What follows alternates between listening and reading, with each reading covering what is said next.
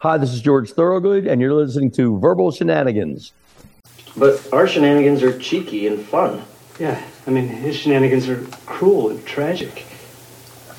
Which makes them not shenanigans at all, really.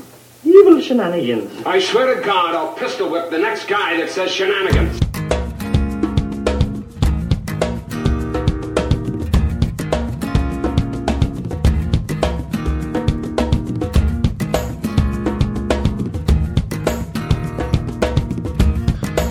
Hello, everybody. Welcome on back to the Verbal Shenanigans podcast. I would say we are climbing towards our next milestone, Mike, which would be, I guess, 450. Is that an accomplishment? I mean, every episode's an accomplishment, but I mean, 450 is not a celebratory number. I would say the next one would be 500 by rule. I mean, we didn't do anything for 350 or 150. Yeah, I think, but we did celebrate 50 pretty hard. I mean, we had 50 candles. We had numerous guests give us the thank yous and congratulations. Congratulations, where you had to remind them what they're congratulating us for. Mm-hmm. Yeah, isn't that weird? Like, still screwing it up. Isn't that weird? Like, 50 seemed kind of big, and then you celebrate on the hundreds. But now I feel like the next milestone really is until like 500. And then after that, I don't think 6, 7, 8, 900 are milestones. Isn't that weird? It becomes like 500 and then 1,000 becomes the milestone. Yeah, I guess it's like untapped beer badges. It's just a very specific number. You can't get a celebratory victory when you're in between that. I mean, I guess, you don't do something special, but you can still put up, just hit 600, just hit 700. Yeah. Like 750 sounds like a break point where you could celebrate that. So let's see, 250 episodes. So another like 6 years or so is our next milestone. After 500. Your son will be proud of you. Either that or say you ignore me, Dad. Yeah. One of the two will occur. Yeah, I'm sure he'll have my my wife's reaction to when I tell her we got good things coming up, and she's like, "You're still doing this thing? You're leaving the family from the living room for what again? Who are you interviewing? A bowler from Wisconsin? Really cool, really cool. But babe, he holds the record for most left-handed strikes. He did it all night long." Yeah, it was back in '89 and all. Now he's a real scumbag, but we just got his email reply now, so we're like, let's go for it. Who'd you say the biggest scumbag we interviewed on this podcast was? There's two that come to mind in my head. I know we're both going to say the obvious answer, which is from Squid Game. Yes, Jeffrey Giuliano. Yeah. Literally, he has like our podcast up on his YouTube. I saw that the other day. Really? Yes. Oh, but you think you still listen? Well, I mean, I don't know if he's coming back on again, but that guy season was 2 is eventually coming, unless Netflix folds beforehand. But. That guy was, he was the Squid Game character that he was, like a total piece of crap. He was making like borderline like pedophilia like jokes, and we're like, I don't know if that was a joke. I somewhat feel like he wasn't even an actor. Like, he walked on the set being that scummy, and like they're just like, what do we do? I don't know. We'll just write in the script. This is odd. Let's go for it. Yeah. He's by all the young actors. What should we throw him in the show? Yes. Yeah. Boss, some guy came on set in a robe and he's butt naked and he's asking somebody for a BJ. Oh, okay. We'll record it. Gotcha. Yeah. Gotcha. And I would say the guy from Bronx Tale wasn't exactly the beacon of light of not being a dirtbag there. Which one was that? What's his name? Lilo Brancato. He was. Okay. He played Calogero in Bronx Tale, and yeah, he was on The Sopranos a little bit too. Yeah. I performed with him like a couple weeks before. That's kind of how I think I initiated getting him, but he's the one who went to jail. They shot someone. He kind of got off. He said it wasn't him. They broke into someone's house. Little suspect there. Yeah, those are the two I do recall. We got like feedback from like our regular. Oh, I got another one too. Comedy people. Like I know somebody said to you and all. Like the show, won't listen to that just from principle. And I know we got a lot of, it's a great show, guys. Don't bring that other guy back on, okay? Yeah, the other guy we got a little heat for was it Russ, the guy, McCamey Mansion, or Russ Halloween McKinley, yeah. Yeah. He was the one who ran like the scariest haunted house, and it's funny because every once in a while I'll look up like if McCamey Manor is, I think it is still going, and like all the videos are just like, yeah, he basically just like gets someone to agree to be tortured for like 8 hours, and it's not even a haunted house anymore. Yeah. It's just him torturing someone like in his backyard. Yeah, Russ, it's March. I don't know how this has to do with Halloween. You might want to do some better scheduling. Yeah, and like shaving women's heads and dunking them into garbage and God knows what. But we'll pretty much interview anyone. Yeah, I mean, nowadays we're jokingly talking about James Krause, and it wasn't like a queasy type of interview, but he turned into a character. Would you call a guy who like got into like gambling on fighters a scumbag, or maybe someone that kind of lost their way a little bit? I guess it all depends on the reasoning for it, because if it's like, I'm on some hard times, I need a couple extra bucks, you can sit back and go, it's a little off, but I understand what you're doing. If it's like, whoa, you mean the Saudis are going to give me how much? Oh yeah, this guy's got a bum leg right now. Yeah. I mean, I'm training him. I think of guys like Craig Carton and people like that have gone away for like stupid gambling, and I don't. Yeah. My initial reaction isn't like always like scumbag. Like I could see how that can become addicting, or like maybe in a UFC fighter's coach, I guess. Case, like I don't know how much money these guys are pulling in, and maybe it's like, okay, if I give this I give this tip and I have no idea what he made. I make $100,000 and I could take care of my family. Maybe he's in financial trouble, so like I don't initially feel like automatic scumbag with like the James Krause situation, but I mean, I'll put it this way. I still try to get Pete Rose on the podcast. So it's not a big deal for me. How's that going? Still no replies. Still no replies. What about Art Garfunkel? Haven't gone after him in a while. I'm going to retry that. Yeah. I feel like that one's going to happen.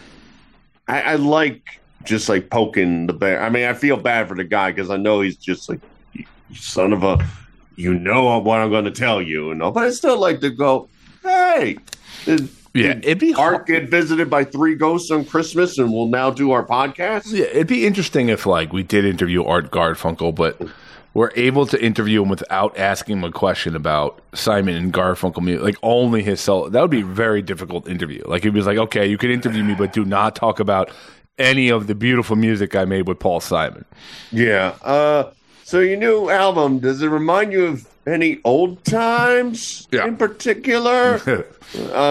Nothing specific, but like something where maybe it was a duet and you got the same rhythm. Yeah. Or do you feel like you're in a bridge under troubled water? Like which one? I mean, no. Like when you go home and you go say hi to your wife and you open the door and she didn't turn on the living room light, do you go, hello darkness, my old friend? Yeah. Do you? Yeah. Mike, so anybody, welcome everybody, welcome on to the podcast here. while the what's the saying? The cats are away, the mice will play. Is that the one, Mike? I've been solo again for this is night 3. Wife's away down in Miami, probably getting swooned by some Latino man, developing her future. And I'm let me tell you, I am living that single life right now. That it's beautiful. Didn't I see on Facebook you were dancing with your child and your parents? Yeah. That's what single guys do. That was your party. Did you do that in college? Of course, I invite my parents over. Be like, let's dance on this beer pong table. Get crazy. I didn't have a lot of friends. It was weird, but yeah. And you invited a random baby since you didn't have that baby at the time. I was practicing. I was getting warm for it.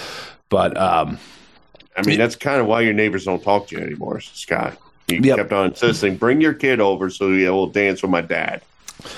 Yeah, man, it's weird. Like, I don't know. Maybe it's because I have I would say I have a pretty good relationship with my wife, but like, I don't know how guys just go into like this like devious lifestyle when the women like I just like shut down and turn into like an Irish turtle. I just like don't do much. I sit there and like, yes, I have my son to take care of. And that's definitely a handful, but like I take care of him. I like listening to boring music. I make dinner and like wash the dishes and all of a sudden become this like perfect man, but nobody's around to see this perfect man. Basically, all this time when she was nagging you, it's like, if you just removed that, I'd be the perfect husband. Right. Like, if you just mute it for like 10 minutes, maybe the lawn would look beautiful. But no, I got to wait till you're in another state to do this. I just know that, like, you hear these stories of, and I'm not saying I'm this amazing guy, but you hear these stories of these men with children, like, cheating on their wives and finding like, I don't even know how they accomplish it. Like, like how do they pull it off? Like, where is their kid when the cheating's going on? Where do they go? How do they justify like maybe coming home or staying out one night, or stay like? It takes a totally different mindset to become that person. Well, that's a person that I married that person years ago. They did it to me, so I guess I do have some insight into that. But the hotel job, that's the person that all they care about is their internal self, and they are probably like planning it to the letter of where to go, what to do. If the wife calls, what is the backup plan? Right, all that stuff. There. I think I told this story before in the podcast. I have the king of scumbag. Yes, cheating you are the king of scumbags. Yes. We're printing up the T-shirts, but prior to me, there was a story.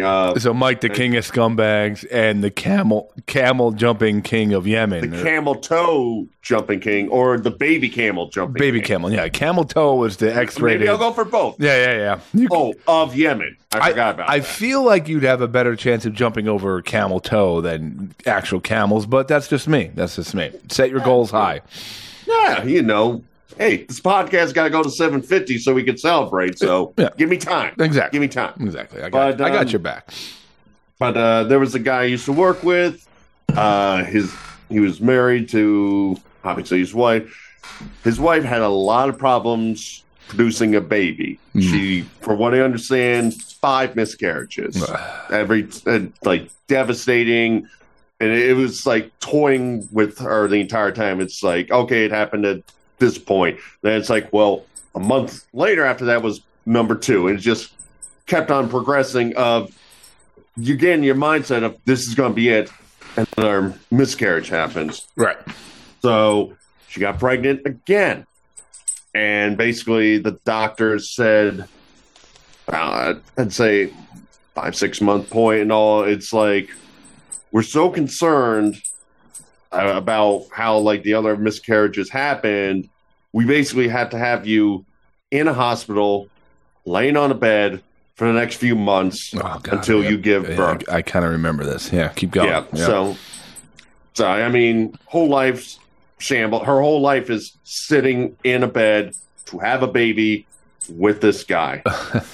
This guy, not the greatest character on the planet. I thought the story was going to turn around. He was going to be the best husband ever. He's going to you would think that wait by her bedside, take a leave of absence from his job. Yeah.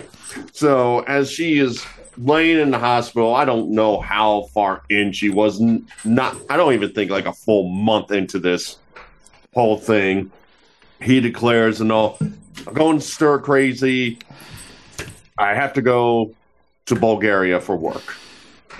Now, me being at his work, what has to go, very, very, very debatable. No major projects, no big things to do, whatever. Flies over to Bulgaria to stoop a girl over there. That girl he stoops, he gets her into our IT department. He hires her. And I even remember the day I was actually in Bulgaria at the time, and I was looking for an answer to something, and I opened the door to talk to him, and he's in the office with her and her CEO at the time, or CIO, and they're like, oh, we're in the middle of something, just come back later. And I close the door, and I take 1 step, and I got, like, the light bulb went off, and I'm like, oh, God, no. You are not doing what I think you are doing. But he did. Mm-hmm. And a little later on, he got that girl knocked up. Oh, no. Yeah. So he has the loving wife that had 5 miscarriages and is clinging to a bed to ensure they have a loving family. And he goes, screw that, Europe time. And then we worked on his radio show for a couple years. No,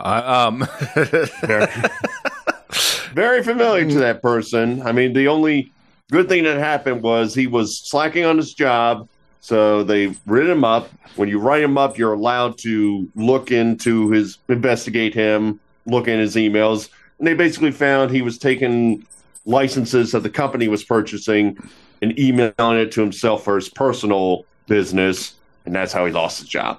I think guys who are able to do that are maybe the most ambitious people, because like when I just hearing that story, I'm like getting exhausted thinking about like, okay, if I was to cheat, okay, and I put myself in that scenario. Now I gotta figure out how to get away from the wife, find a way to meet up with this person, have sex with this person, knock them up, figure out the medical part of this, the financial part of this, dealing with the emotional, the emotional side of a person that comes within a relationship on one side, and then the emotional side of the other, right? We all, anybody in a normal relationship has days where you guys want to put axes through each other's head, but you get over it, you figure it out, and you kind of figure out what you did wrong or what the person did wrong, come to an agreement, get on with it, or whatever it is. Like, and that sometimes is just exhausting alone.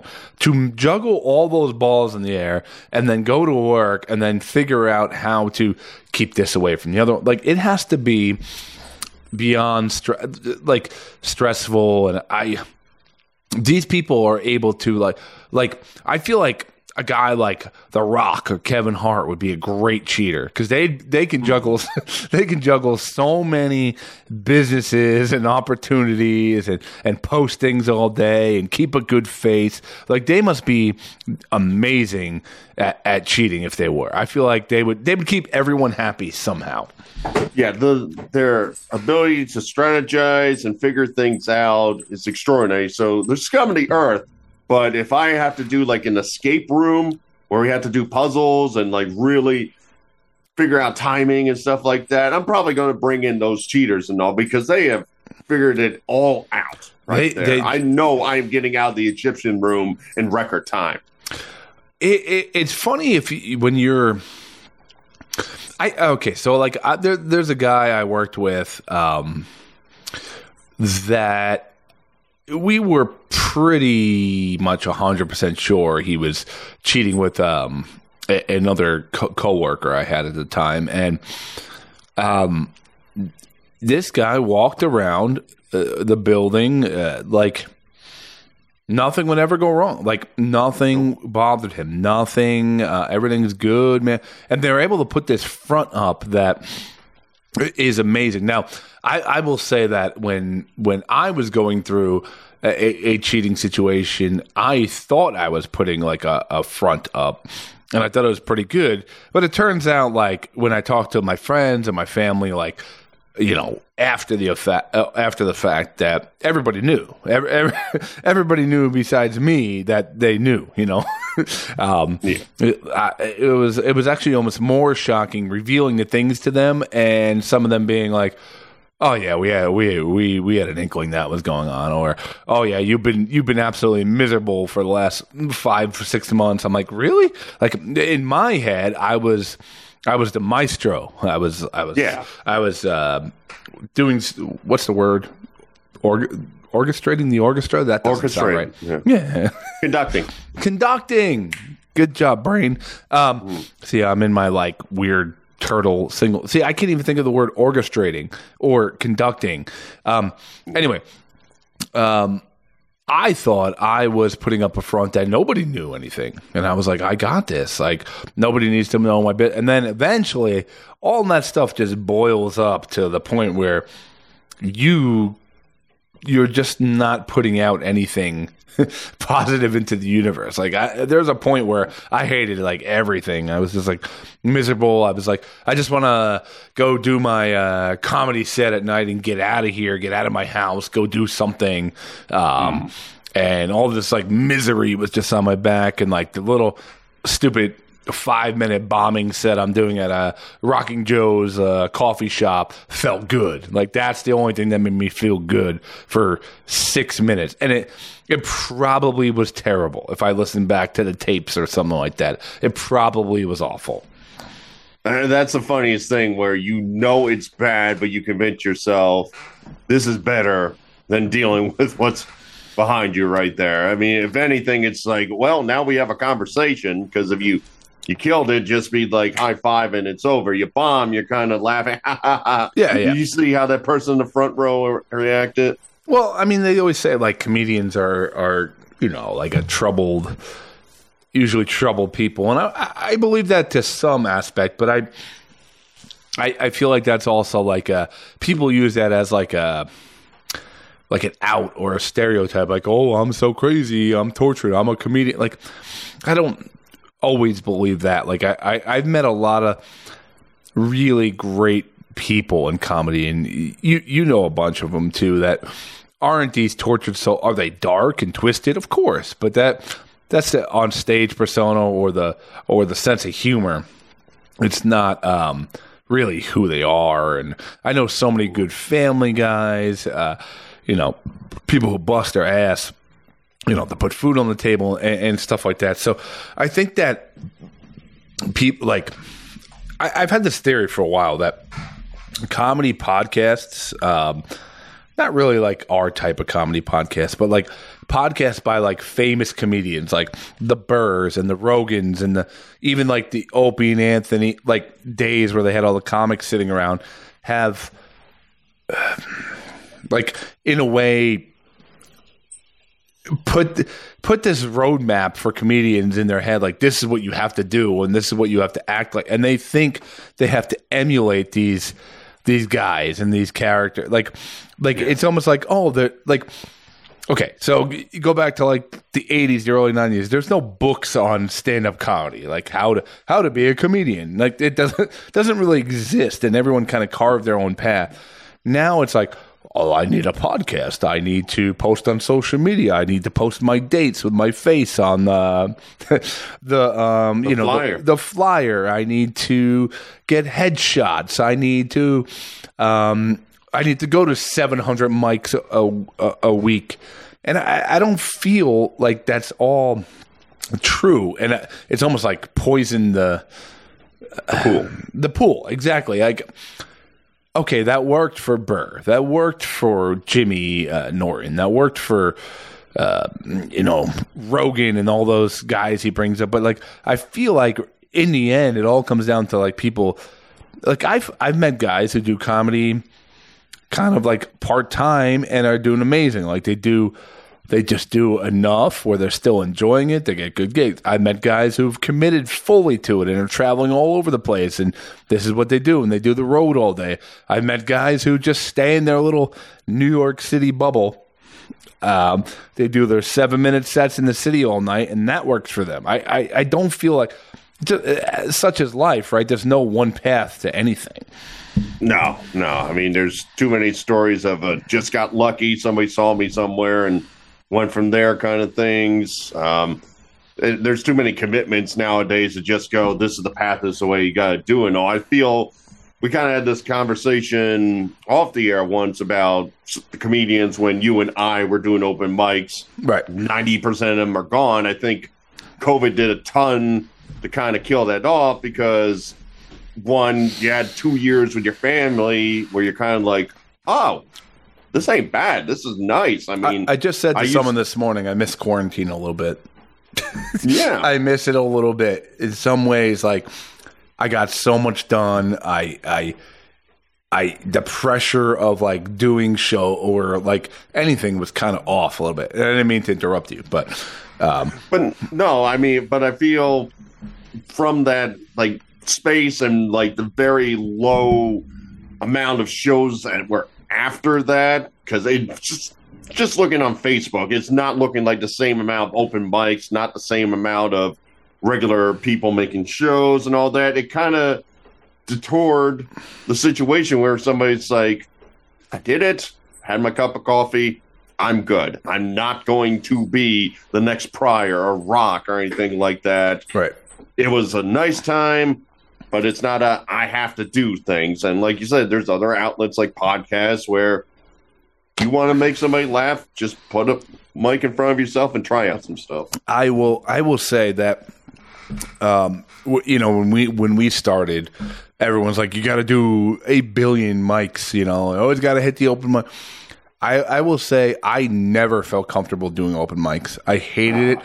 I hated small crowds. I hated doing everything in front of comics.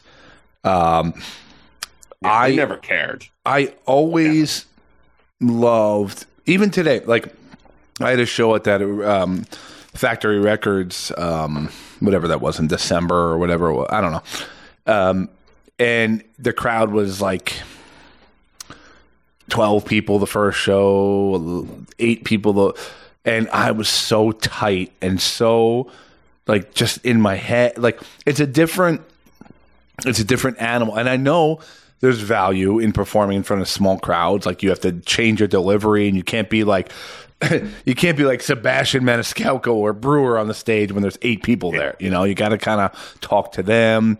I think of like, you remember that show we did years ago for like 2 people or whatever the hell it was. Oh yeah, I remember that show. In fact, I went into it like I ain't going to enact. I remember the stage was like so short, or it was tall for the short room that one of us like knocked our heads on the ceiling. I just said screw it. I just grabbed a seat. I put it in front of the 2.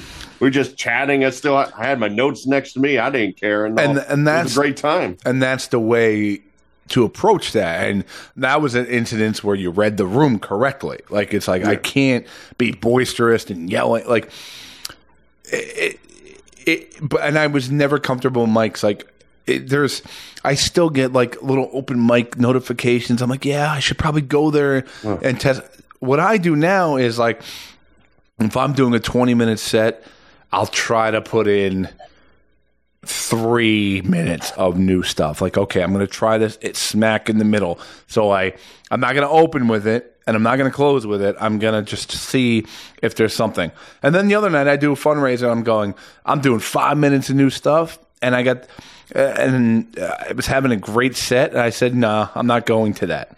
I'm going to just do my job and do the material that, the comics that I'm working with may have heard it 400 times, but the crowd did it. And it went really well. And it was like a fundraiser, and it was a shorter show, which was nice. And there was only 3 of us, each doing 20 minutes each. And it was just like, kind of read the room, and I'm like, they're like a chatty crowd. Like, I don't want to lose them with some dumb thing I thought of on the way in there that is not flush. Now, could Mike? I never got value out of mics. Like I know people say, "Oh, it's the best thing to write." I only got value ever from writing on stage, or trying something on stage with a crowd, or throwing an idea out there and seeing how. Like I heard Louis C.K. on Rogan this week, and he was talking about he'll just put a bullet point on a piece of paper when he's writing his set list. He said he never writes pen to paper. And I'm like, And that's Louis C.K., a prolific comic. And he's like, I can't write it word for word, because then it sounds too much like I'm reading it word for word when I say it. Like, I'm not in the moment. So he's like, I'll just put down the word cows. Like, what do I feel like about cows, or whatever the joke is, and he'll like navigate it on stage. And I'm like, I identify with that more than putting it. And I've tried the pen to paper thing. There was a time when we were sharing notes on Evernote and writing, and I liked it. I liked it because it forced me to do something. But when I tried those jokes, it always felt like I was saying a monologue. Yeah. Reading a cue card. Yeah.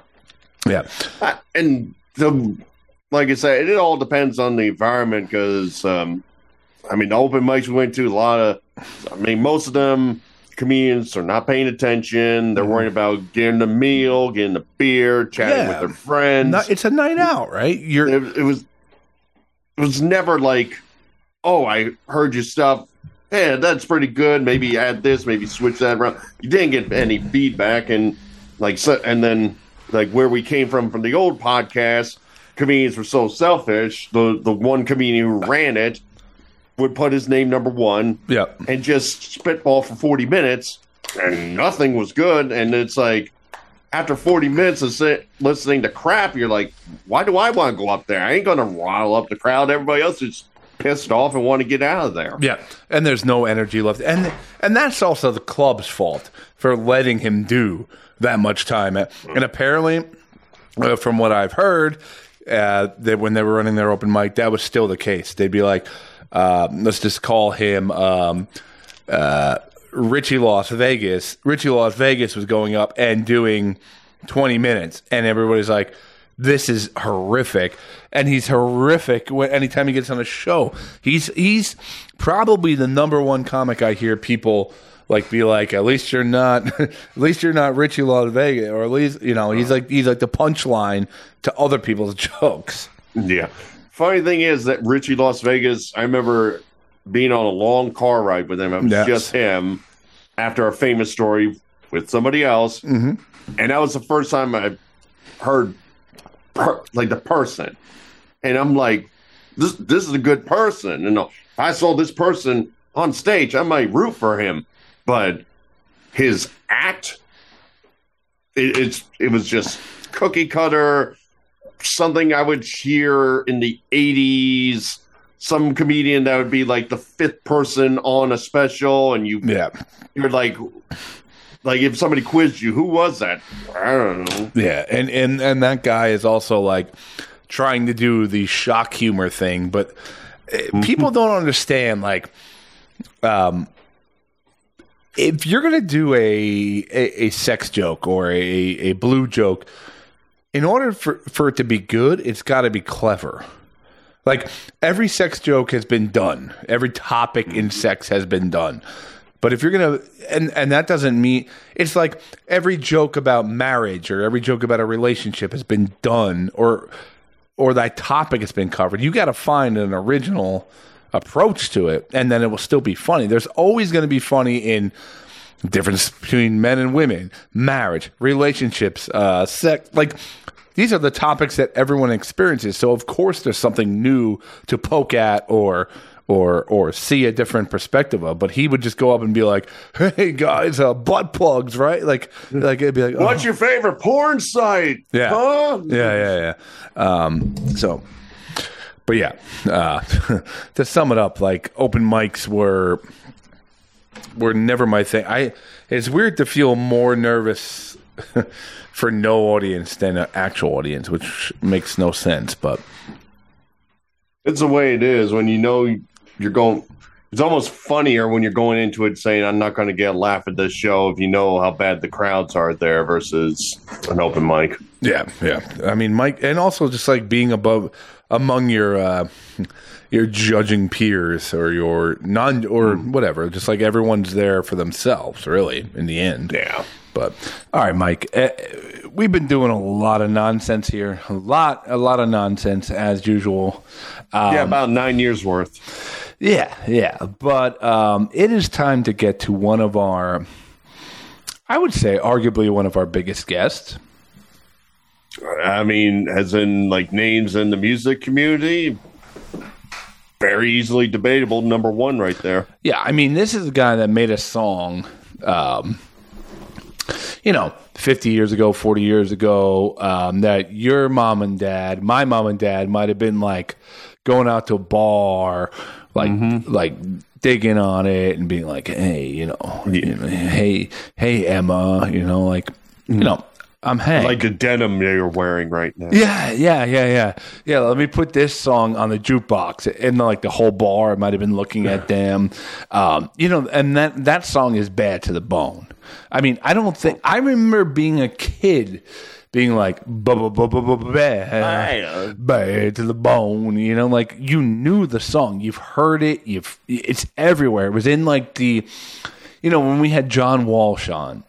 I always said it's in the fabric of America. Even if you didn't, even if you didn't watch the show, you're like, I know what that show is. I knew who he was. You've heard "Bad to the Bone" somewhere. Easily. I mean, just the start with that. It's like immediately you're like, I'm ready. Let's do this. Mm-hmm. So coming to us tonight. Coming on his 50th anniversary of Bad to the Bone, going on a tour on it, is the one and only George Thorogood of, believe it or not, Mike, George Thorogood and the Destroyers. Wonder how he got that gig. Yeah. So a real honor and a really cool interview coming up. So I guess without further ado, I don't know if there's anything else to talk about, but here's the one and only George Thorogood. Well, what's on your mind? What's on my mind? My mind is George Thorogood celebrating 50 years of just I do know. I know. It's called rock music, blues rock music. Yeah. You okay over there? Yeah, no. I don't know, man. I'm trying to ease into the interview. You're saying what's on my mind. I'm thinking about, do I need another beer? Funny. I think I got a softball, Scott. Okay. And I want to talk about his semi-pro baseball career to start off. Okay. What he did before the rock and roll. Kind of give us a little bit of background on that. For what I understand, you met your drummer through your baseball team. Is that right? Everything you have said is false. Oh. That's right. Thanks for calling, George. Thanks for the interview, George. This was great. I'll no fault of your own. I'll give you the lowdown on that. Okay. The drummer in our band, Jeff Simon, he lived right up the street from me, and when we weren't playing baseball, we were listening to music, so we decided to form a band. But it was much later, after the band was together. We'd been playing for a good 6 years live before we decided to put a baseball team together. We had a little time off one year, and so we put together a team. It was no big deal. It was like an 18-game schedule. Now, we played like 2 years, 79 and 80, and that was it. So it wasn't really like a baseball career. It was more like a more like something we just wanted to do. We always played, and it wasn't that long, so it really didn't interfere with our rock and roll thing. So, but it was just a recreational type of thing. What was your position? Where did you strive? I embarrassed myself in the infield. Okay. the hot corner, first base. No. I got it's funny because I played second base on this team, and I was on a tour, and unbelievably I won the Rookie of the Year, or whatever that means. And when I came back, I was on the road, and our manager accepted the award for me. So when I got back, I said, "Hey man, thank you for doing that. By the way, thank you for choosing me to play second base. It wasn't my choice." And I said, "What made you decide to play second base? Put me at second base." And he said, "No one else wanted that position." I said, well, that's typical of Thorogood, Yeah. No, I read that you're a Met fan. I am also a lifelong Met fan. You got to feel good about the team at this point, right? Are you still following?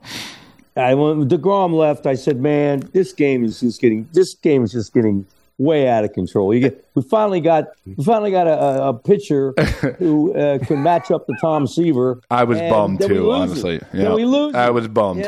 Yeah. That's just. But that's typical of the Mets. They're not supposed to be champions. The second wild card was created for the Mets. That would be my team. Yeah. He's a Philly fan, unfortunately. Yeah. Mm-hmm. No. I always find it kind of boring to always follow a champion, like the Yankees or the Dodgers. I said, I want a team with a little bit of character. So when, if they finish over 500, then that's a bonus. They get close to the playoffs. The Mets are my team. What can I say? I agree. I mean, but now we have this ownership, which is really interesting. Now all of a sudden we could spend endless money. It kind of feels weird, right? It kind of feels like, hey, that's not what we do either. Well, if you want to get good players, you got to pay good money. If you want great players, you got to pay great money. Yeah, I know. This guy seems like a lunatic. He seems like he'll do anything. Well, what kind of a lunatic? He's got to put out some cash if you want. Hey, if you want the big boys, you got to pay. I mean, lunatic in the best way possible. I think it feels great. Yeah. He's excited. He wants the Mets to be a champion. So he's going to put his money into investing in championship players. Sure. I assume that's his MO or whatever you call it. Yeah. I listened to one interview you did where they talked about how you were well known for just like digging deep for some of those covers that you did, like obviously one bourbon, one scotch, one beer. I'm just kind of curious, when you go through that process, when you go through some of the singers and bands that you love, is it something where you instantly go, I can do this? Or is it like you put it down on a list, go back and go, maybe you'll try this? Well, it kind of goes like this. People call them covers. I call them obscure material. Songs that probably the world of blues or rock are unaware of. And I came late to the party, and so doing that, the stuff was kind of picked over at that point. Butterfield Band, John Hammond, the Rolling Stones, Yardbirds, Savoy Brown, Canned Heat. That's where they went to. That was the library that they built their early part of their career on, and I wanted to follow in that suit. Right. However, most of those songs, I said, so we were fortunate to find a song like Ride On Josephine or Bottom of the Sea, Tail Dragger, that hadn't been covered by internationally known rock band. Okay, mm-hmm. and that was tough. In these days, nobody does that anymore because it's not obscure because of the internet and all the things everything's right at your fingertips. Right. Sure. In 1969, 70, 71, when I was trying to gather material, I spent a lot of time in old record stores and places like that, trying to dig up tunes that hadn't already been covered, because that's the way I wanted to make my mark. If you said, well, everybody's got My Mojo Working, and everybody's done this one, and I said, then all they're going to do is compare me to those artists. Right. And so, some of the songs we picked and recorded, I I went to some of the original artists, and they didn't even remember the song. You should have presented as original. They'd be like, "Oh, that sounds good, man." Yeah, well, Who wrote anyway, it? You. Anyway, that's what I did, and I was kind of call myself like a junior Indiana Jones, as what do they call those kind of people? Anthropologists, archaeologists. Yeah. Archaeologists in rock and roll. Yeah, that's it. So that's what I did in the early days. So they would get noticed. I mean, some of those tunes was the word. And the heck, did you ever get that song? I said I had to. I had no choice. Yeah.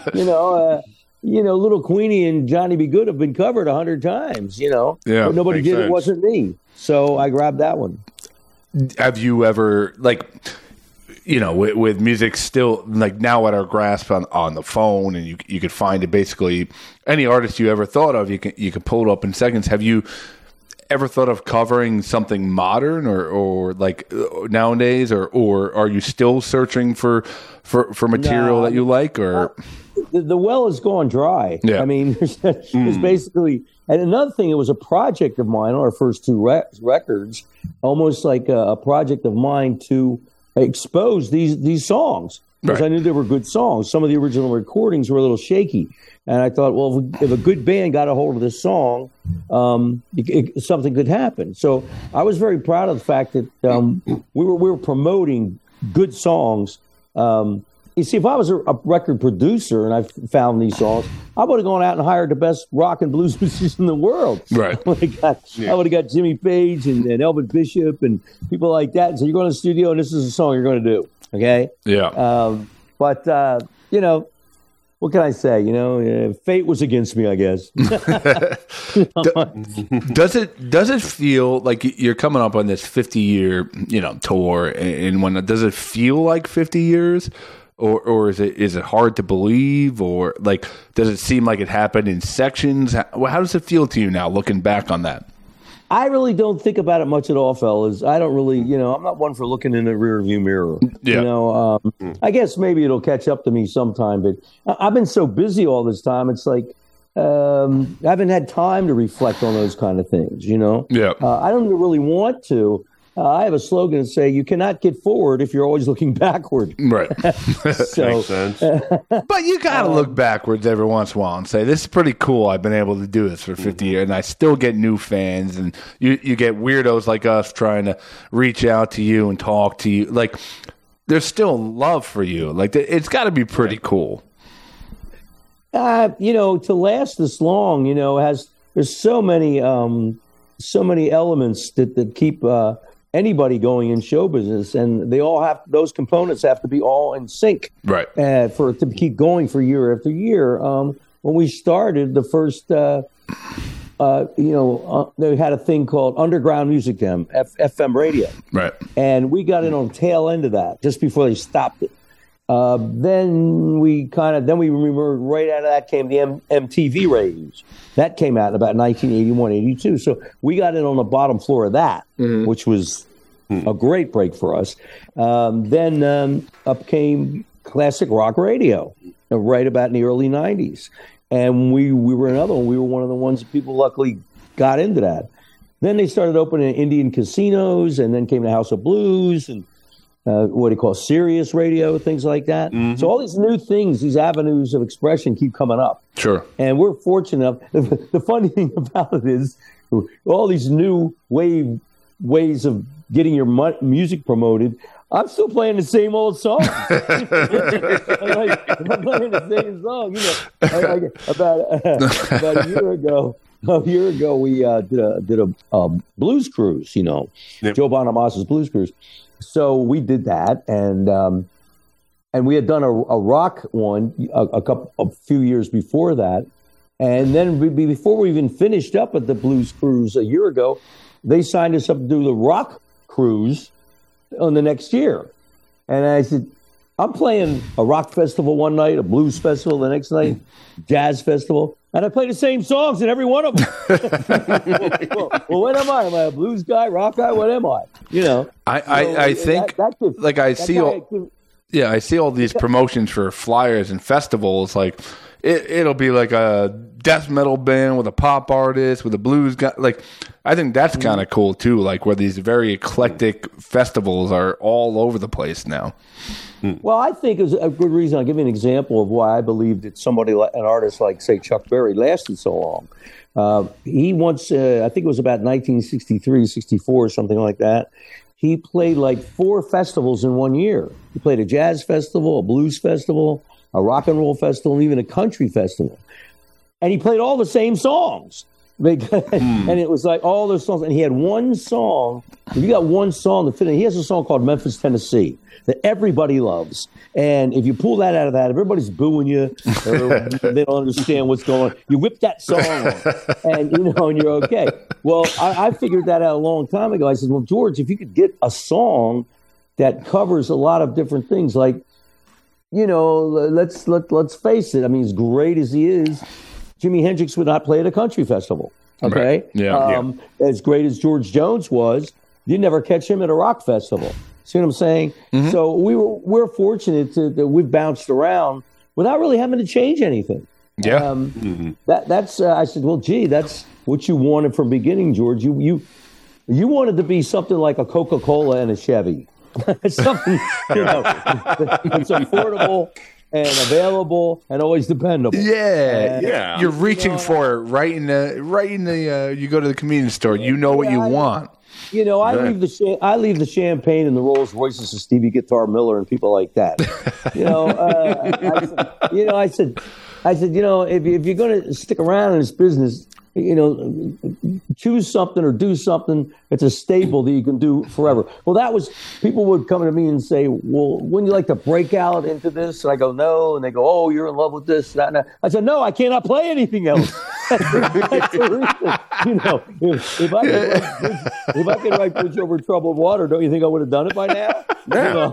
Of course. I mean, that's the funny thing. Like, there are so many artists that's like, play the song and like, oh, I hate it, and the fans clamor for it. You're just saying, if you love it, here it is. I mean, it's crazy how some artists like that. Well, that's the big deal. I always looked at our catalog as kind of like a menu when you go into a restaurant.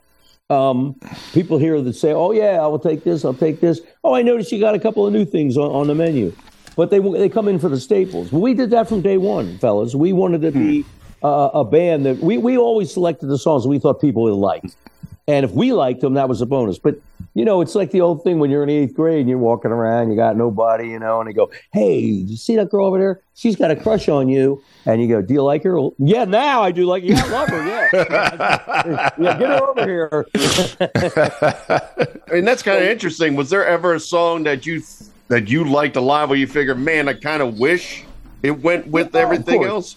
Everybody else has those feelings. There are certain songs that we do that for the life of me, I can't understand why they caught fire.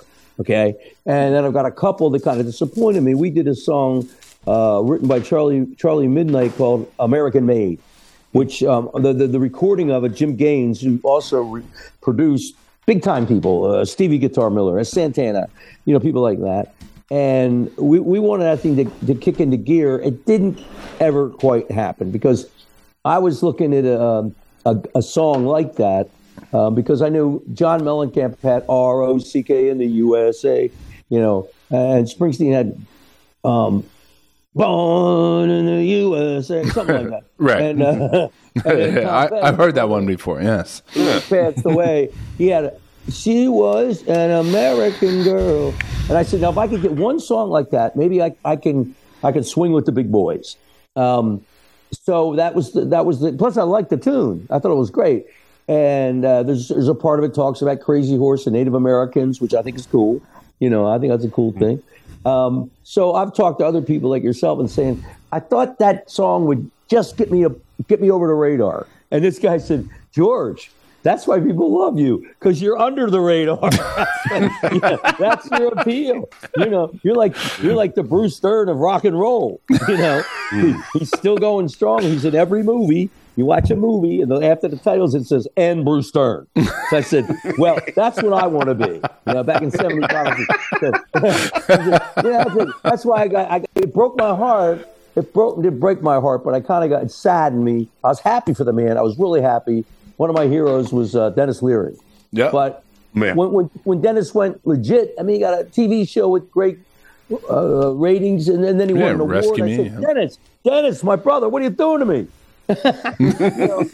He left me with the title "Most Obnoxious Man in Show Business." See, so I'm happy for him. Don't get me wrong. I'm happy for the cat. He deserves what he gets and all that. But I kind of went, oh shucks, man. I thought, I'm in detention all by myself. Yeah. I got caught skipping school when Dennis was my buddy. Now I'm all alone. So, Lonesome George strikes again. Yeah. So people come and say, hey, George, I noticed your album didn't get up in the charts, and I said, well, maybe it will, and they said, well, we hope it doesn't. They wanted us to sustain our came close image, if you will. What's the difference now? Like getting ready for a show, or you're touring still. You're doing. I feel like you've never stopped. But what's the difference? 30, 40, 50 years ago, going on tour between now going on tour, as far as the preparation and whatnot. Well, the going on tour in those days, speaking for myself, was really difficult. It was hard. Yeah. It was probably harder for people in the 60s. I started in the 70s. But, there were no cell phones. There were no computers. You'd be lucky if a hotel did. You could get a reservation in a hotel. Right. It's a rock band. I don't know about that, that kind of thing. And plus, the venues everything's better now, to answer your questions. Everything's better now. Gotcha. The venues are better.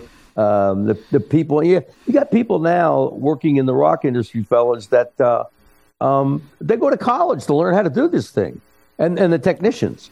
Usually, you'd go to one club and the guy'd say, "Well, who's done doing the sound?" I said, "Oh, I got my brother-in-law doing sound for you. He's a really great guy." Yeah. Hey, put down that beer, will you? That's your 12th beer. Yeah. So things like that don't happen anymore. But they did with me, a lot. And if it goes bad, it's always on the act. It's nobody ever says anything about anything. But if it's not a good gig, and I'm going, if the promoter, skimped on the PA, you got to get $70,000 to get a good PA, and he went and got a $10,000 one and pocketed the difference. You see, a lot of stuff went on then that we didn't know we're aware of later. And so you have to be real good at picking your people, selecting your people to make the thing go. A rock band isn't run by just one or two people or any band. If you rely on that, you're not going to score. Eventually, it's going to bite you on the tail end. You got to have top of the line professionals on everything you do. As for what I can afford. You know what I'm saying? I said, well, these are great people I work with. And I don't want to work with any other people. But if you want to get, hey man, you want to get a good player on your team, you got to pay them. Right? Exactly. Yeah. You want Reggie Jackson, you got to pay, man. And if you don't, then you're not going to win the pennant. You know what I mean? So, it's changed. It's changed a lot, and I think it's changed for the better. That's great. Speaking of tours, is this true? You did a 50 states and 50 days tour? Yeah, that's true. Wow, that doesn't sound like a fun event and all. How was it organizing it and getting it through, and how did you feel at the end of it? Like a fool.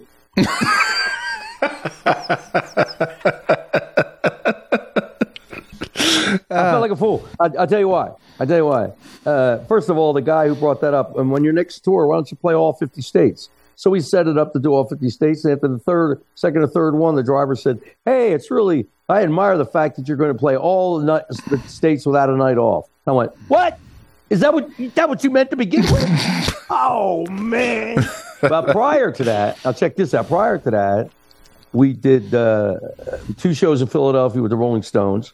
Awesome. We went up to Buffalo to do a show with them, a show in Boulder, a couple shows in L.A., a couple shows in San Francisco. And Bill Graham stepped up and wanted us to play 2 nights with the Stones in Madison Square Garden, like in November or sometime. Mm-hmm. He wanted us for a lot more dates. But we were booked up with the 50-50 tour. And I couldn't back out of that. That wouldn't be nice. And I said, "Oh, here am I. Leave it to Thorogood." You know. I said, "Well, Mr. Graham, where were you a year ago?" You know. But it was like, see, because we were rookies, he didn't know. Nobody knew that we might be able to handle it. You see what I'm saying? Because they hired me, and I thought it was just for one night only, or one or two at best. So on a daily basis, like if a rookie gets a couple of base hits, they put him in the lineup the next day. Yeah. If he gets a couple more, they keep him in the lineup. That's what Graham was doing. We were hired on pretty much a daily basis. So by the end of the time, he said, "Hey, I want you for a lot more dates." And that's why I say at the end, I felt like a fool.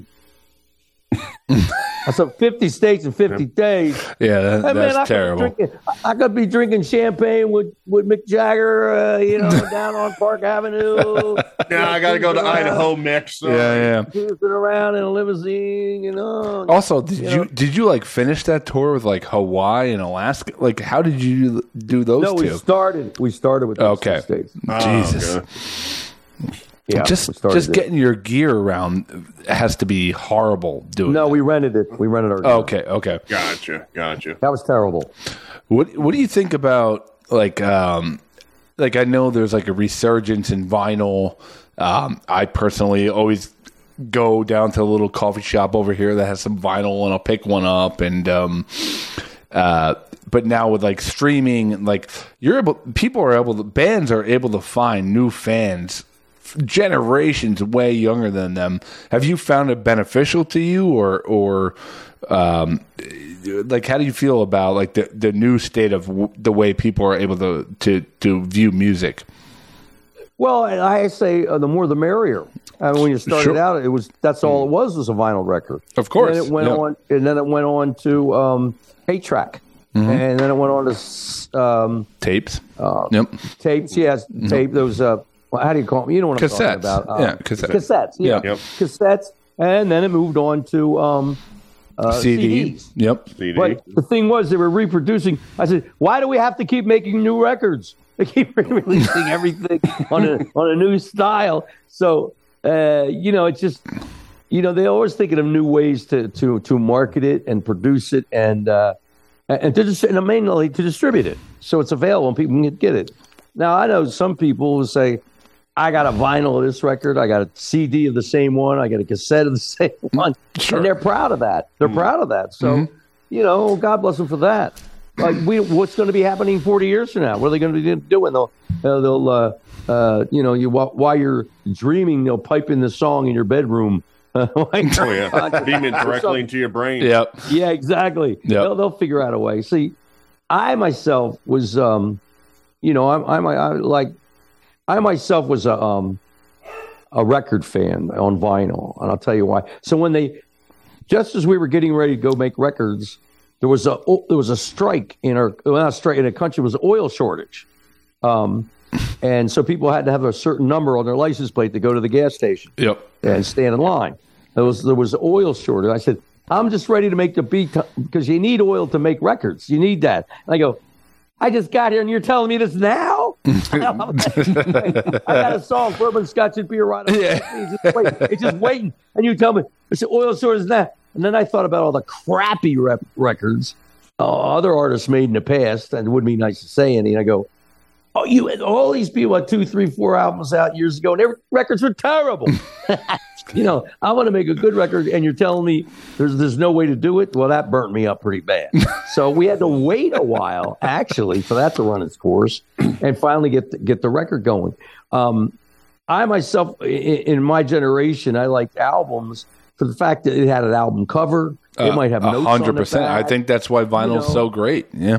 Yeah, you would stand at the bus stop, and you would always make sure the album cover was facing outward. So if somebody walked by, a nice young girl or some guy you thought was going to beat you up, and you look at her and said, "Oh man, I see you got 12 by 5 by the Rolling Stones. Man, that's my favorite band." Like, you wouldn't have never known that if you didn't have the record out there.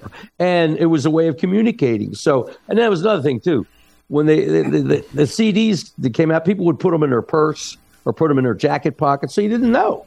You didn't know what they were into. Yeah. I mean, I'm walking down the street, and out of nowhere, I see a guy with the Mothers of Invention record. And how would I know that unless he was holding it there and I could visually see it? So, and plus there was always cool stuff, and you could stand there and stare at it. My parents would come and say, "What is wrong with our boy, man? He's staring at these album covers with those guys with long hair." Yeah, I still like it. He never goes out. He never goes out with girls or anything. He's just locked up in his staring at men. And all I could think of was, man, if I could just make my hair look like Keith Richards. Yeah, man, that would be really cool. You know? And that was the fun of it in those days. You know? I remember in 1970, the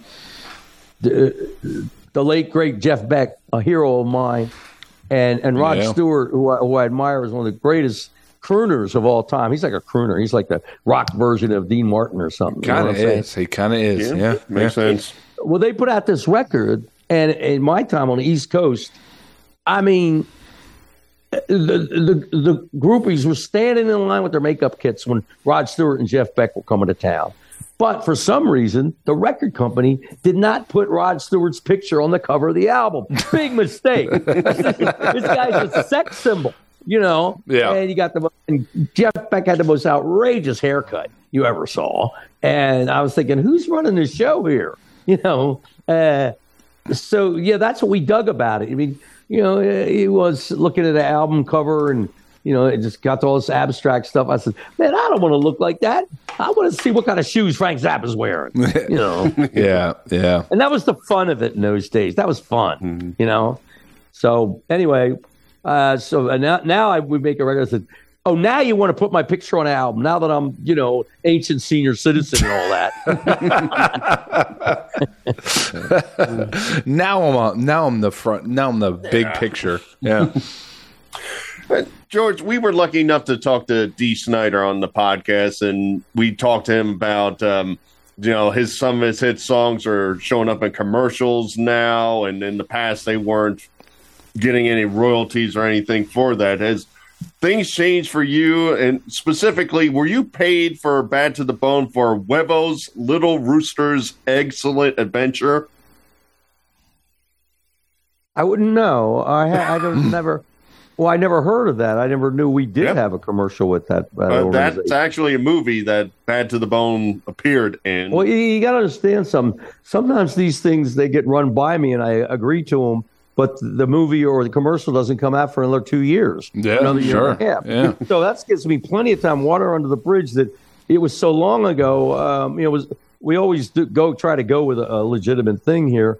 But you can't remember everything. No, you know, of course not. No. Of course, I'm going to remember. You say Robert De Niro loves your yeah. Oh yeah, I remember that. yeah. But some of it's just hard to keep track of. I'm having a meeting with my people next week, and they'll probably bring it up, or I'll bring it up and say, "Well, you agreed to it a year and a half ago." Yeah. A year and a half ago in somebody's life can be a lifetime. You know, in this line of work, anyway. Yeah. George, first I want to thank you so much for giving us some time on this podcast. You know, your music's been the backbone for a lot of people for a long time. Like, hey, that's George Thorogood. Oh, I went with my dad to see, you know, him. He opened up for this band. So I want to thank you for coming on. But my last question here is, as you approach this 50-year tour and whatnot, and you know, people are always going to clamor for Bad to the Bone and whatnot. But how do you go about building like a set list for and keeping it different for fan and whatnot? Like, how do you go about building a live show? Well, in the early days when you're starting, that's very tough. As time goes on, you know, I said, well, we try to get most of the hits in the show, right? And my buddy John Fogerty goes, "What hits?" I go, "John, you don't understand. Every band has certain hits with their fans, even if it's not in the top of the charts. Sure, it strikes a nerve with your fans." Now, we just did a poll just 2 days ago, measuring two songs against each other. Now, it's not like you could play 3 hours, you know. Right. Your top end is 90 minutes, and you could 75 to 90 minutes. So you got to go down and say, What would say? Well, we're going to advertise the tour here to our fans. We're going to announce to our fans on the next tour, we're not going to do bourbon, scotch, and beer or bad to the bone. Yeah. Yeah, that's a hard sell. Yeah. No. Yeah. You know, I saw Chuck Berry do a show one time, and he walked on, and he had so many hits. He walked on. He said, "Well, here I am. What do you want to hear?" And one said, "Maybelline," played Maybelline. "Memphis," played Memphis. Now, right down the line. And I said, "Wow, that's great. You got a catalog like that." Can you imagine that? Imagine Paul McCartney, Bob Dylan, and the Rolling Stones when they go over their catalog. What they got, every song's a hit with them. They got 1,000 of them. You know? Oh yeah. And I said, so they with me, I go, I got just enough to squeak by, and throw a couple other ones in there and say, well, what's the difference between this song live and this song on the record? I go, well, because we're playing live and we only have 5 songs. These are live extended versions. Yeah. That you never heard. This is Bad to the Bone, the 4-hour edition. Yes, exactly. I left out a few lyrics back there, and I'm going to throw them on you. Dig this cat. Dig this man. I went on the bandstand a few years ago, and just that second or third song into the show, I said, I got an announcement tonight, folks. We are not going to play any new songs. And we got a standing ovation. I said, oh, right. That's where it's at for me. Yeah, you know? Who likes guesswork? Nobody likes guesswork. No. You want to go out there? No. And we have on our website, we have a poll that we do every year, every 6 months to every year. And we put down, we can squeeze in about 13 to 14 songs. That's about it. What are the ones you want to hear live? And then we get a response from that. And then we make our song list according to that. I mean, that's cool. The fans rule. I mean, you know, what we're going to do is go out and play a lot of songs they never heard of and they don't even like. Yeah. That doesn't make no sense.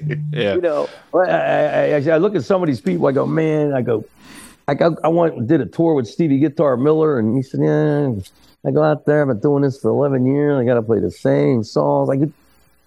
Steve, they're great songs. Every one of them are great. Sure. Yeah, you play Absolutely. Living in USA, you play Abracadabra, you play Swingtown, you play Rock, Big Jet Airliner, and it just goes on and on and on. I said, man, you don't have to ever step in a studio again. That's boy, that's beautiful to me. Yeah. Makes That's sense. great, George. I could talk to you for hours. We could talk to you for hours about your career, but our time is coming up. I want to thank you so much for coming on and giving us a few minutes and talking about your career and your music and whatnot. But if people want to check out what's going on with George and the Destroyers, where can they go? Probably to the local post office and look on the wall there. Oh, nice. Yeah, that's probably Back to the roots. Got it. Yeah, right. 10 most unwanted. George Thorogood leads the list. a fugitive from injustice. No, we have a Thorogood.com and all that stuff. Just like every other businessman. That's awesome, George. Last question. When you're not doing music and not touring, what's something people wouldn't know about you? They want to know about me? Yeah, or like they wouldn't know that you're into. I've always appreciated the value of a good night's sleep. I'm like one of those firemen. The Minutemen are always sleeping, and then ding, ding, ding, ding, ding. There we go. Then they go. You know, I never had a doctor yet come up to me and say you're getting too much rest. Makes sense.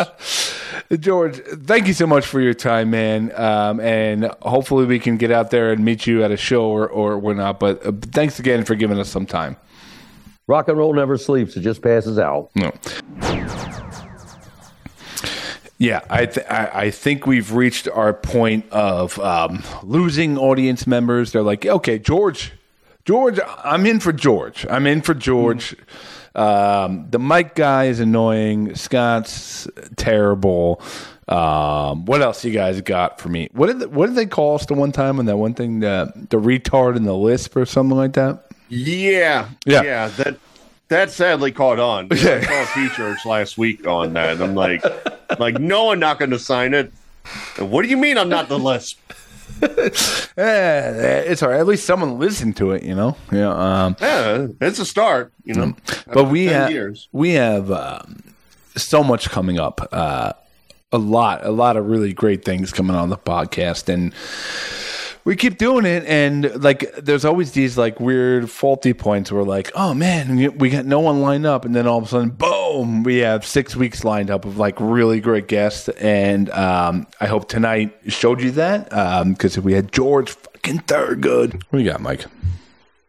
So Scott, did you hear the news that M&M's have given up their spokes candies in their advertisements? I have not. No. Yeah, you're aware, like the red and yellow one was like the main ones, and then the sexy green one came in. Yeah. Mm-hmm. Yeah. So basically, they had like this launch with some other M&M colors that were female, and the right side were saying they were too woke, and the left side was basically saying that you're like using added female characters just to like share points, and they were, like you said, the green M&M was too sexy, so they literally put on Twitter, you know what, screw it, the girl from SNL is replacing all the candied M&M cartoon characters. First off, okay, my first reaction to it before you even go on, this is how you know we are the most privileged, obnoxious, we have everything in our hands, no need to survive type of people. We listen, like, I hear the podcast, which, by the way, Rogan's podcast with, I think it said Darth, I forget his name, but he put a podcast out about the cobalt mining in the Congo, making electric batteries. This is how you know, like, our lives are just stupid. Like these are the things that people are caring about. We don't have to worry about getting attacked by lions and tigers. We don't have to worry about making fire.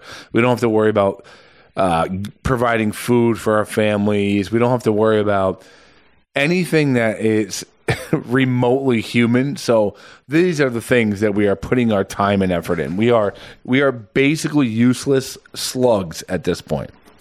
Yeah, this is the most important thing, and it was so outrageous. Like you said, M&M's had to replace them in 2 days. They got Maya Rudolph from SNL to start doing commercials, so that's all on hold. So I was kind of figuring, Scott, who do you think, as a cartoon advertisement, you could step in and be a better spokesman for?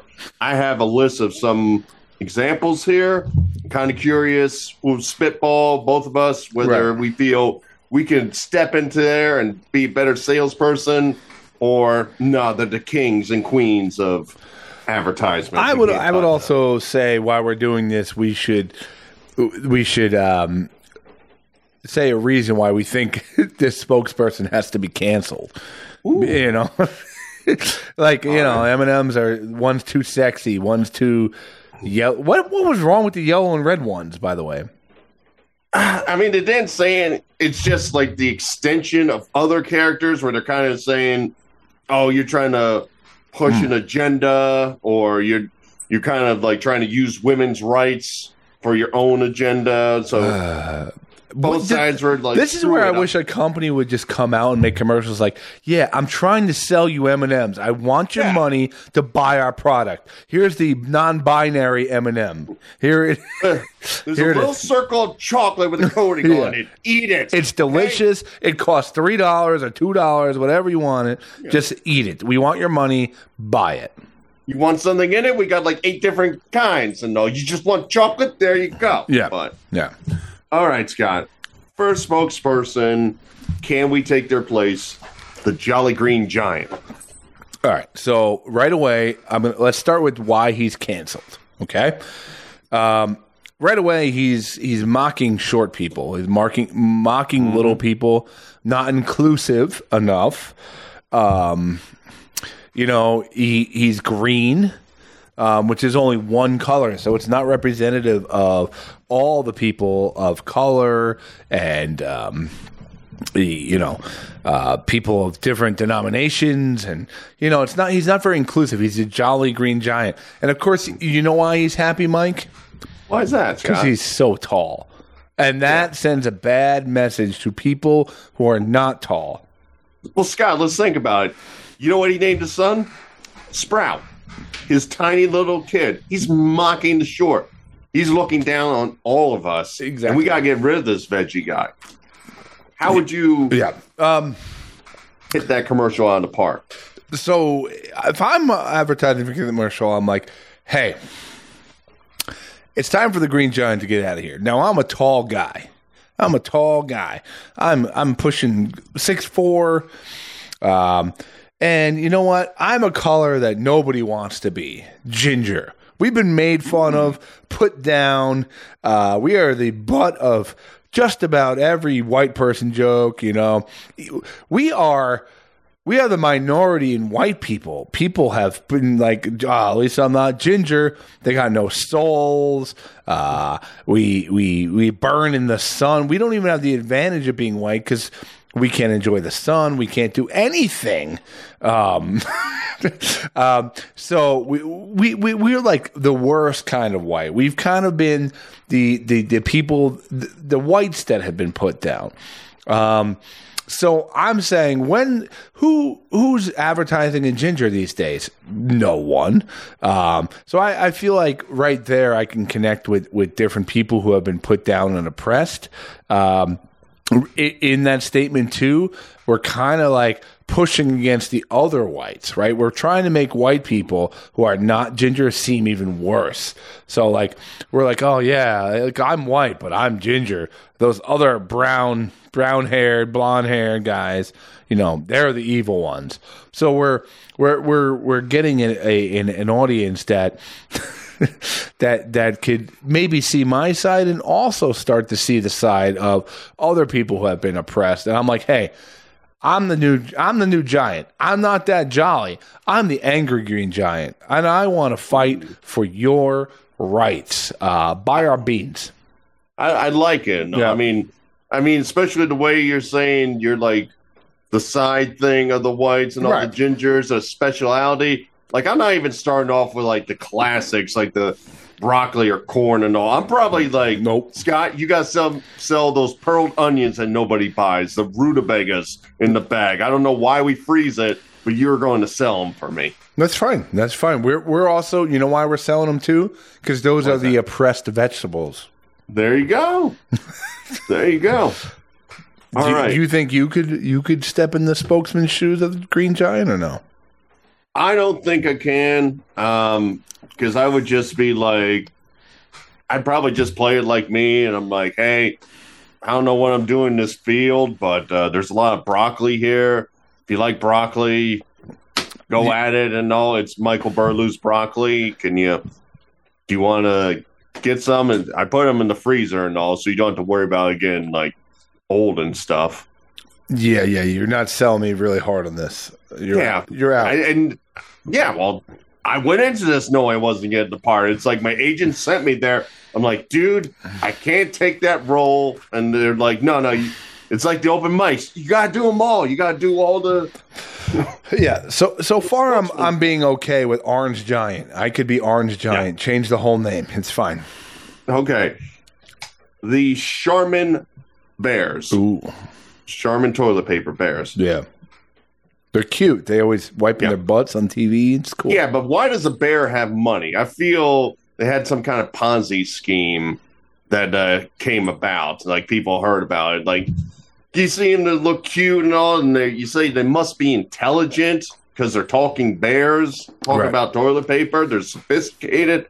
But I still feel in the end, they're like, you know what bears also like? Timeshares. Yeah. And they... because we hibernate and we sleep anywhere. So I feel something's going to come about where it's like the Charmin Bears stole like millions of dollars from people. I feel like they're going to get canceled because Bears is also a code name for hairy gay men, big burly gay men. And they're always like, in the commercials, they're always like wiping their butts and stuff, and it's kind of mocking the bear in the gay community. So I think that's why they're going to cancel them and get rid of them. It's like, you think that's what we do in the clubs? Is that Right. it? Is that Exactly. all we're good for? Wiping Exactly. our butt? Yeah, we're hairy like a bear. Like, that's not fair. It's not funny. Yeah. See, I would easily win this commercial because I would just be like, I would just bring the cameras downstairs and be like, this is how much I love Charmin. This is my stockpile of Charmin right here. Oh, I didn't want. I'm selling it now because I got enough, but I want you people to realize the value of what I got down here. And no, you should be like me. you should explain to the audience that why, or, if they didn't listen to the last episode, they don't know what you're talking about. Yeah. So the last episode we discussed, my dad through my brother is hooking me up with toilet paper, so they're getting. But it's not like the regular. Usually they gave me the rolls, but my dad told me how, since my brother works for businesses, he gets the industrial big, as Scott puts it, cheese wheel rolls of toilet paper. The on ones there. you see in office buildings, corporate buildings, schools. Yes. Yep. So we're basically going to install that, and I got like 4 cases full of them. So I think we calculated to 720 rolls of toilet paper in those cases, something like that. Any update? Have they been installed yet, or I can't wait for that day? Dad hasn't come around. I still got the other ones.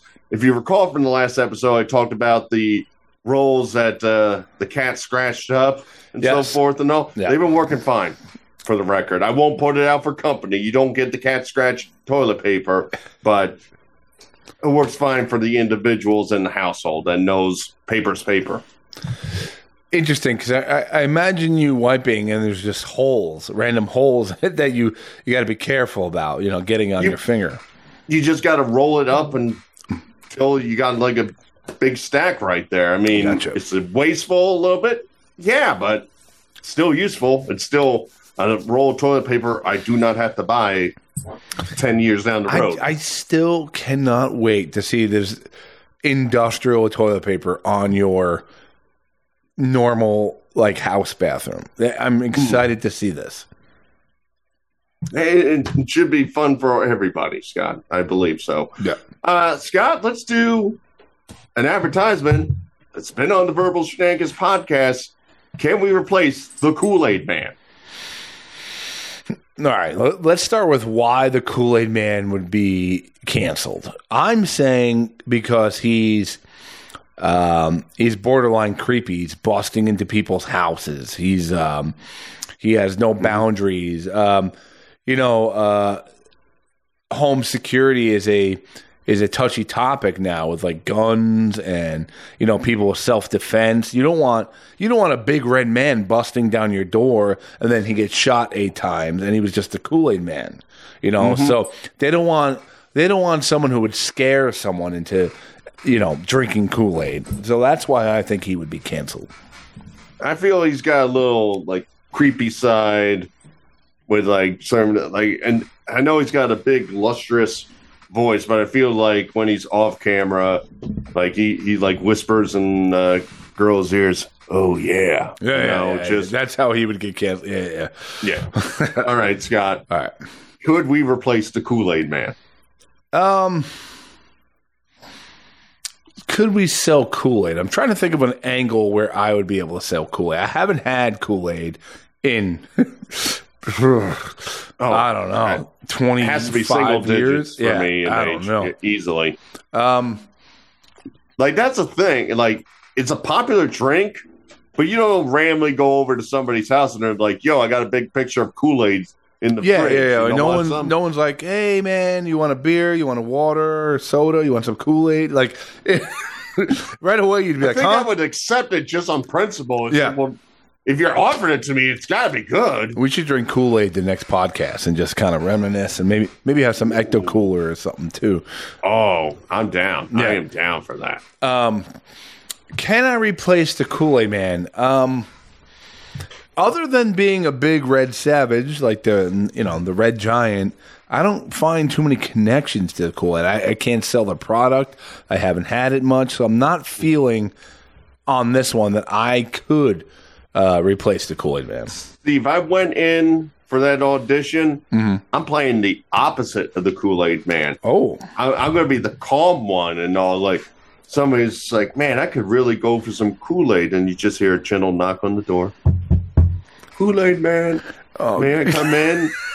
And I, gently open it. I have a big old tray with a picture of Kool-Aid on it, and I just inform people, this is the new Kool-Aid. I like it. We come to you when you're ready. We do not bust down walls. Gentle. We are here to support you. We don't want the neighbors yelling, hearing destruction and calling the cops about the Kool-Aid Man going through walls. No. Yeah, we're also, the polite door-to-door Kool-Aid Man. How pissed would you be if the Kool-Aid Man blew through your foundation and then you got the Kool-Aid and you're like, yeah, that was good, and he just leaves through the giant gaping hole that he blew. That's going to cost Kool-Aid you. Man, I could have paid 49 cents at my Kroger. Yeah. I didn't need you to do this for me. Yeah, like that's going to cost you like maybe $80,000 to fix the foundation of the house.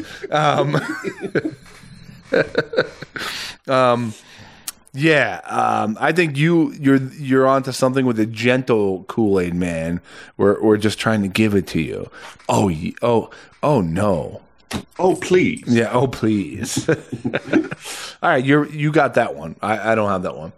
Okay. How about Chuck E. Cheese? Oh God, are those still open? Yeah. Yeah. Yeah, they're still out there. There's one in our city. I've never been to it. I have no desire to go to it. You probably shouldn't go to it. Babe and State now, you know what we're doing. Yeah. Dropping into the ball pit of Chuck E. Cheese, baby. If you're going to Chuck E. Cheese, there's a good chance I don't have a co-host the next week because you're getting cuffed up and you're out of there, man. Scott, the cops won't let me out so we can do the Kool-Aid episode. I'm sorry. Let me tell you, I have some Chuck E. Cheese background. Not myself, but my best friend. He worked in a Chuck E. Cheese for years, like not just a high school job. He was working there like through college, and he met his current wife. He was the pizza chef at Chuck E. Cheese.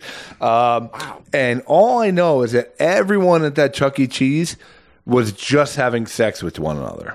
It was just, absolutely. Like, it was like, I would be like, who are you with? He'd be like, oh, Danielle. I'm like, who's Danielle? Oh, she works at Chuck's. I'm like, what? And he's like, and the next weekend, who are you with? Oh, Jessica. Yeah, she works at Chuck's. Like, he would just, and they would take turns wearing the rat outfit, like, and go walk around. Like, this was a very sexy Chuck E. Cheese down in Edison, New Jersey. So they put the pineapple on the pizza, if you know what I mean. Yes.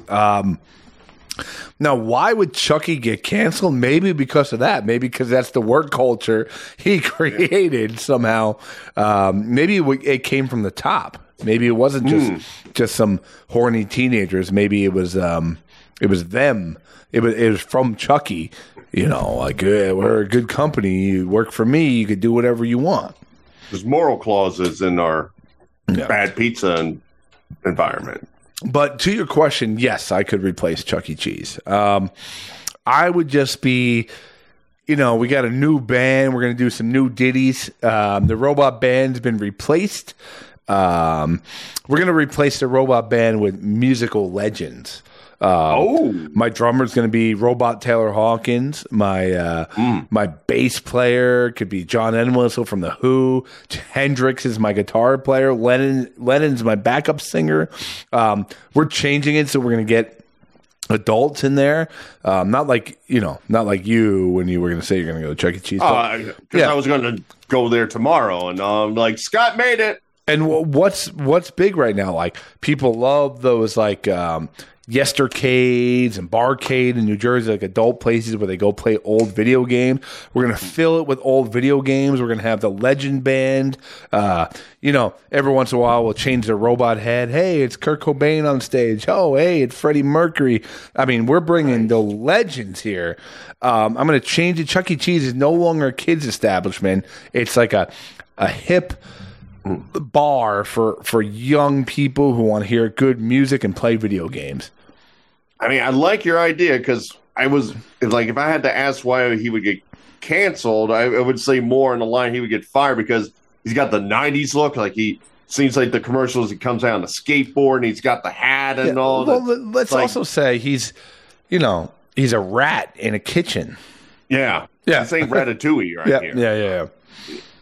All right, a couple more we're going to try to do here. I kind of like that. Like if I would go to a robotic band bar that played the hits, and they all looked like the people that we want to see. All right, ladies and gentlemen, we just came up with another $1 million idea. That's it. Yep. Please do not steal our $1 million idea. Let us collect our millions, and then we'll allow you to do like the offshoots or whatever. We'll give you a license to create one in your town. Oh, God, that's brilliant. Robotic John Lennon. Come on. My God. How about the Michelin Man, Scott? Oh, well, he's actually not cancelable because he's a little out of shape. He is white, though. He is very white. But see, I don't think he's fat. No. I think he's roided. My opinion. Ooh, you think he's ripped? Yeah, I mean, like, look, I know its tires around, but it's not like big old tires at the stomach and all. He's a lean Michelin Man, so I think he's like doping up and all. I see some rage in him where he just like slaps some person who says something about your tires are worn or something like that. So he could. All right. To that point, I can see what you mean. To that point, he's body shaming. He's body shaming. He's too big. He's too muscular. He's putting out a physical appearance that is unachievable by the average person. And we can't have that. We need something more for everybody. He's also promoting tires. Like we don't want. Everyone needs tires, not just jacked white men. Yeah, exactly. So, yeah, he can get canceled. I agree. Okay. Can I replace him? That might be a tough one to replace. Yeah. How does Scott Brennan replace a tire salesman that is white? And something you think about every night. Yeah. Before I go to bed, I'm like, all right, get the notebook out. No, nothing tonight. Babe, will you go to sleep? No. I'm going to be the Michelin Man one day. I just got to figure out how. Yeah. Is the Michelin Man still, like, active? I haven't seen him in a long time. I still see him on, like, billboards for, like, Michelin tire places. Okay. I mean, I don't see him in commercials, but they still use the IP, if you will. Yeah. I will go with I can't replace the Michelin Man. Could you see any angle where you could sell some tires? I've been trying to think of, like, would a Michelin woman change anybody's ideas on life? I mean, I still don't see how that's going to be you replacing them, but my wife. Oh, okay. Keep it in the family, okay? Right. Like she goes in and she's like, we got big tires, we got small tires, we got any. If you got a unicycle, we got a tire for that. You got one of those Hot Wheels, we got a tire for that. Like, just bring in the inclusiveness. Like, anything that could have a tire, we can replace it. If you want a tire on your submarine, we will figure it out. We also support people in any attire. Ooh. Look at that. Get the transgender community involved in that situation. Anybody. Look at us. We're bringing the world together, Scott. Yeah. All because we got rid of that roided Michelin Man. And maybe not woman either. Maybe just Michelin. A non-binary, he has no identity. He's just Michelin. They're just Michelin. That's it. Okay. All right. Final one we're going to do tonight, Scott. Okay. we're going to do the Flintstones, and your choices are either to replace them for Fruity Pebbles or replace them for their 1961 ad of Winston cigarettes. All right. Well, the Flintstones, let's start with one, could get canceled pretty easily, right? They got those hot babes walking around barefoot and making dinner, making brontosaurus ribs for them while they go to work. That's not what happens today, Like, this is A lot of rage with Fred. Yeah, household. Yeah, Fred was an animal. You're telling me you hear him as he bangs on the door. Wilma! Yeah, like he's not going to go. Thank you for opening the door. He's going to try something, and you know that's not for kids. Yeah, he might have a little domestic violence thing going on over there. Who knows? The guy's got a pet dinosaur. He's a savage. And they're also advertising towards just meat eaters. We got to include our vegan friends and tell them that that's okay and everything. So, yeah, Flintstones got to go. They're not cool anymore. Could I replace them and sell cigarettes or vitamins or Fruity Pebbles? You could sell either one you want. You're going. They got two products. What about Flintstone vitamins? That's still big. Oh, look at you. Yeah. You got the vitamin game? I don't know if I have the vitamin game, but I could. I think I could step in and be like, we kind of do cancel culture. We go right into it like, this isn't a thing of the past. We're moving forward. Like cancel the Flintstones because they're in the past, they're Stone Age. These are new vitamins who don't look like men or women or dinosaurs. We're not eating animals. They all look like plants. They look like asparagus and they look like broccoli. And there's zero reason for anyone to ever be upset ever again. Our vitamins bring the world together. That's a good one, Scott. Now, I cannot replace them for selling cigarettes, but I got a new angle. I just say, forget about cancel culture, and the new Winston cigarette commercials are all the old school cigarette advertisements. I'm talking about Joe Cool. I'm talking about the Skull Bandit. Yeah. I'm talking about the Marlboro Man. Bring them all back. Like, they're literally all together in unison for this one brand. And like everybody's minds would be blown by this. Yeah. Like everybody's talking about, but what about the cancer? Shut up. This is awesome. I like it. You're bringing in all the villains. You're bringing in you're bringing my in own Suicide Squad. Yeah. I like that. Like, because villains are cool now too. So like people are more interested in the villain movies than they are even the superhero movies these days. When you watch wrestling, what do you want in the heel? You want the cool heel, and that's what we got. I'm bringing you a gang of cool heels together. Yeah. I like that. All right, you can take that one. You can take the Flintstones. I feel like we're onto something here. Like we're not offending anyone. We're selling product left and right. We have revitalized all these brands. If anyone wants to hire us, please email us at verbalshenaniganspodcast@gmail.com. And don't steal the pizza thing that we just invented. Yeah, and don't give this offer to the other Verbal Shenanigans podcast. No. Those guys don't deserve it. No. Yeah. But anyway, it is time to go. Mike, anything to promote before we roll on out of here?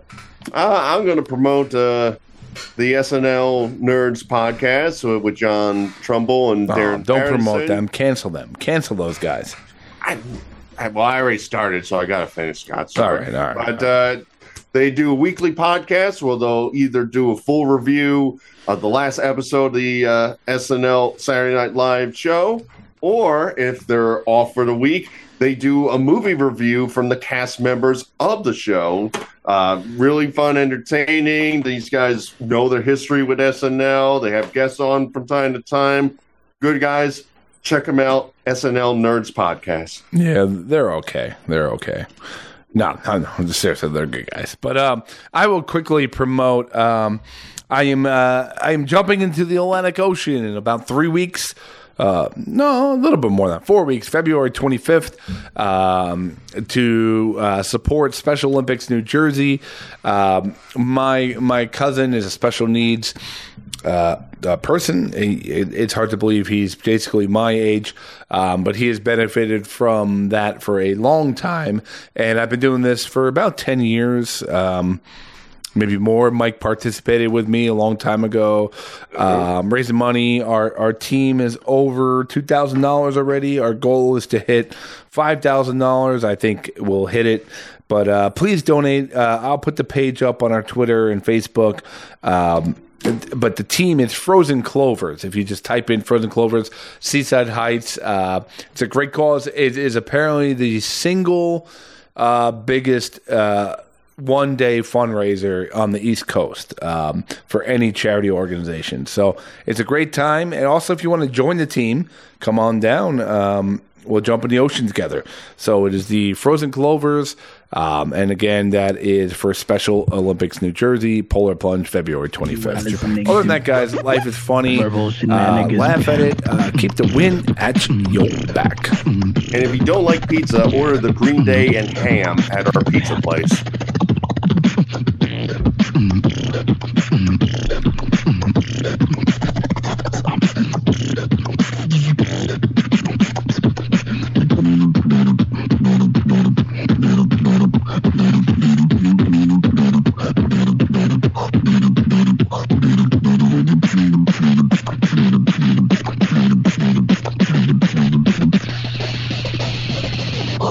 Listening to verbal shenanigans.